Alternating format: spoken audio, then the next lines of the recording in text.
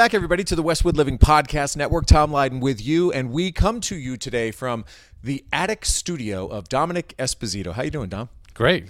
Thanks. I fell in love with this place the first time that I saw it, which now going back in time was probably end of July, because Domenic was on the cover of the September issue of Westwood Living, and the story is fascinating because you're basically in your second career as an artist and sculptor, and we'll get there. But what drew me to you was actually my content coordinator, Abby Stern. She says, "Hey, do you know Domenic Esposito?" And I said, "I don't." She said, "You should do his story because his story is really powerful."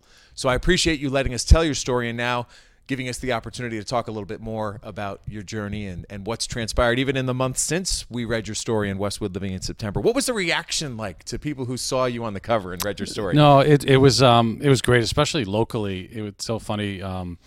I'd been in the press a lot over the last 4 years, New York Times, LA Times, and all these other newspapers, sorry about the trying to keep it modest. But then this one, for some reason, we're like, oh, that was a great article, great photos. And I was like, well, didn't you read any of the other stuff?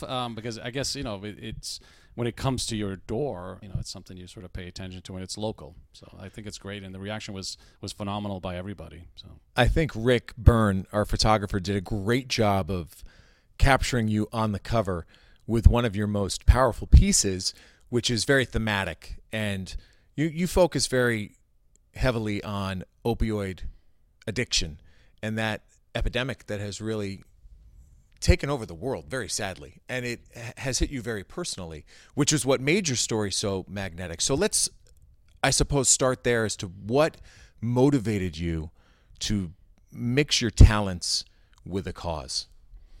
So the inspiration, really the motivation was my brother. He'd been suffering from an opioid addiction for the last 12 years now. And it was sort of this sense of hopelessness about 5 or 6 years ago that we were feeling as a family. And that kind of led me to take my artwork and use it as a language to communicate this sense of hopelessness and frustration, and really kind of point fingers at who is accountable for this crisis. Because let's not forget, Tom, it's a man-made disease. And so what I did is I dropped this 800-pound, 10-foot opioid spoon in front of Purdue Pharmaceutical back in June of 2018. So, close to 5 years ago now. And that led me down this path of becoming an activist. So I had to kind of put my art career a little bit on hold, and that led to other drops where we did, other pharmaceutical companies, including J&J, the FDA, as well as Rose Pharmaceutical here in Rhode Island. And our mission, just to close the loop, but our mission really with the Opioid Spoon Project, which is the nonprofit, is twofold. One is to create accountability, to make sure that the architects for the crisis are accountable. And, we've seen a lot more documentaries on this subject, and people know a lot more about it than they did 5 or 6 years ago. But also create a sense of empathy, and empathy for not just the people who are suffering from opioid use disorder, but also the families that are going through this, because it really is a family disease. What jumped out to me most notably when we talked was how when you're sitting there in front of Purdue, all of a sudden your phone starts ringing, because when you're the artist, suddenly you become the spokesman.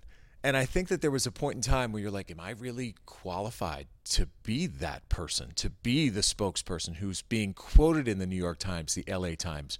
But you had a great perspective on that, because I think you looked in the mirror and you said, I am qualified. Yeah, that's true. Yeah, I mean, you become at that point you're sort of battle tested, right? You know a lot about the subject matter, and a lot more than you think, because these are survival skills, Tom, right? So you learn them as a family because you want to keep your child, your brother, your sister alive, right? And so you learn all about the disease, and also the players in it. And it was also my background in finance that led me down the investigative kind of, it wasn't journalism, but it was research really, and kind of led me down this route of like, how did we get here in the first place? And just kind of spitting all that out in this anger. It was truth, right? It was I was speaking truth to power, and the media really enjoyed listening to that, and really kind of the sense of empathy on their front as well.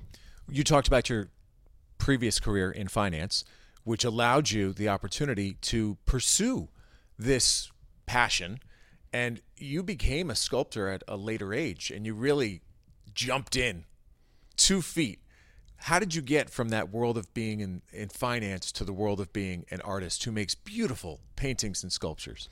Yeah, it wasn't part of the plan. It's not like, I said, oh, you know what, I'm going to do this finance for 25 years, then I'm going to stop, I'm going to be an artist. It just kind of happened. I started tinkering with metal, fabricating metal and welding, bought my own, MIG welder and all the other tools. And all of a sudden I'm making art and I'm attending, classes all over the place. And I'm sort of one of these personalities that, once I get focused in on something, I give it my all. And so here I was, 70, 80 hours a week working in art, and I wanted to be successful at it. And it kind of took a turn when I became an activist on top of an artist. So also that was unforeseen, right? So life is like that. I mean, you just you have these kind of forks in the road, and you get driven one way. And I think as a society, sometimes we kind of grow up thinking that my career is this, and we live in a box. And I think also with COVID, that's also taught us that we're not in a box. We're in charge of our own lives. We're in charge of our own destiny. And if we want to learn and do something, then we can do it. You have made your works of art very thematic, and not only on the cover, but in this studio, I look around and I see that imagery of a person with a hooded sweatshirt over his head. Describe for me the essence of what that means. Yeah, so the hooded sweatshirt is another icon or another language, right? So just like the spoon was this language around opioid use, for me, the hooded sculpture represents isolation and loneliness, right? And especially if you've got it over your head like that and you're sort of walking with your shoulders kind of drooped down. And that was what I was really trying to capture in my sculptures. So I was able to kind of marry this 3D sculpture with paintings, right? So a lot of my work is 2D and 3-dimensional at the same time. And the material in itself is very heavy, right? So you've got a lot of them are in bronze, and the subject matter is very heavy as well. So there's it's figurative art. A lot of it is realistic. I have 4 children that have all teenagers, have gone through teenage life. And so I know very well what isolation and loneliness does. And also with my brother gone through substance use disorder, that also created that knowledge base. You've experienced a lot already and made a big impact already, but you also have grand visions. And you triggered me when you said, remember the AIDS quilt? I said, of course I remember the AIDS quilt. For those of you who don't, in the early 1990s, at the height of the AIDS epidemic, people who had passed away as a result of AIDS were honored with small sections on a massive quilt that made its way around the United States, if not the world. I don't remember the specific details. But you have a vision to do something similar for those that we've lost to opioids. Can you describe what the vision is and how realistic it might be and what you need to make it happen? Yeah. This is sort of like phase 2 of the Opioid Spoon Project, and it's called the Memorial Doors Project. And it'll take me a second to sort of explain it, but basically it's this 2-paneled large doors. I'm talking these doors will be 20 feet tall, right? And each door will have 4 panels on them.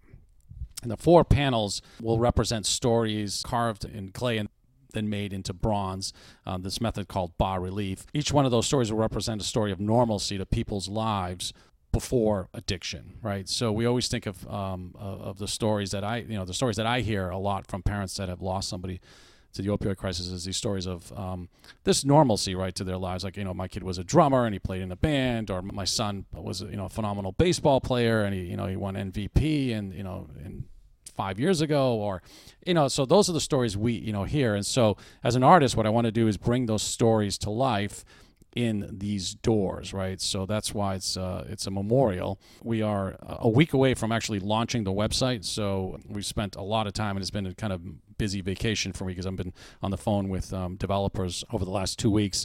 So we're really excited about that. We're going to have a sign-up sheet so people can submit all of their stories through these Google Forms and submit photographs. And we hope within the next 6 to 9 months that we'll have enough stories together to actually start the work. And that means selecting the remaining stories, which is 7, because we have 1 already that'll be up on the website, so you'll be able to see what we're talking about, and fabricating them. So we need to find a location for the doors, Tom. So that's where this helps. Yes, right? Yes. Raising some awareness. Yeah. So the doors are going to be absolutely beautiful. And if anybody's ever been to the baptistry in Florence and seen those doors were and not just the baptistry, but Notre Dame. You have even the Library of Congress. The doors were always used back then to tell stories, right? Whether it was the First Testament or the formation of our nation, they were used to tell stories. And so that's what we're doing here. We're telling stories. We're hoping these doors land someplace in Washington, D.C. as a memorial. If not, it'll be someplace local in Massachusetts. I think it's incredible. And it's something that our community should get behind because it will emanate from here. It'll emanate from your head. I've seen the first one, and it is powerful. And to speak in layman's terms, for those who may not quite grasp the imagery of what we're talking about here, think of it this way. Like you go to a Hall of Fame, and you see a plaque that is a bust that has a person's face. The Baseball Hall of Fame jumps out to me. Like that times 10. That's what it is. It is really a powerful piece of art that we should all embrace. Do you know yet what the URL for the website is so people can go check it out? Yeah, it'll be the memorialdoorsproject.com. So that's the URL, the memorialdoorsproject.com. There'll be a link through the Opioid Spoon Project as well. So now we're in the sort of getting the idea out there, trying to find sponsors, donations, the stories that come in as well. We've been raising money slowly through the Opioid Spoon Project. We have some money dedicated for this project already. We need a lot more to go. Well, it's a fantastic start, and I've loved catching up with you and helping to tell this story. I think one of the things we aim to do as a team every month is try to hit a topic that is of significance, a topic that can resonate with the residents of Westwood. And what's great about it is that it features residents of Westwood. And I think there is a nice cross-section of people who experience different things. So I hope that this has been helpful to your cause and has also opened the eyes of people around town. No, it has, and it's been great. Also, just reading about the other stories. There's so many other people that that I'm learning about that are in Westwood that are doing phenomenal work and phenomenal causes, whether it's nonprofits or running different organizations. And thank you, Tom, for the Westwood Living, and I think it's a great magazine. Well, that's great. Thank you very much. I didn't even pay him to say that. That's Domenic Esposito. I will include the link to Domenic's story right here on the Westwood Living podcast that you are listening to, so be sure to check that out. And, of course, follow along his journey at the opioidspoonproject.org? .com. Opioidspoonproject.com. And, of course, if you've got other people who you think might be great for me to talk to, please check in, tleiden at bestversionmedia.com. But until the next time, thank you so much for listening to the Westwood Living podcast.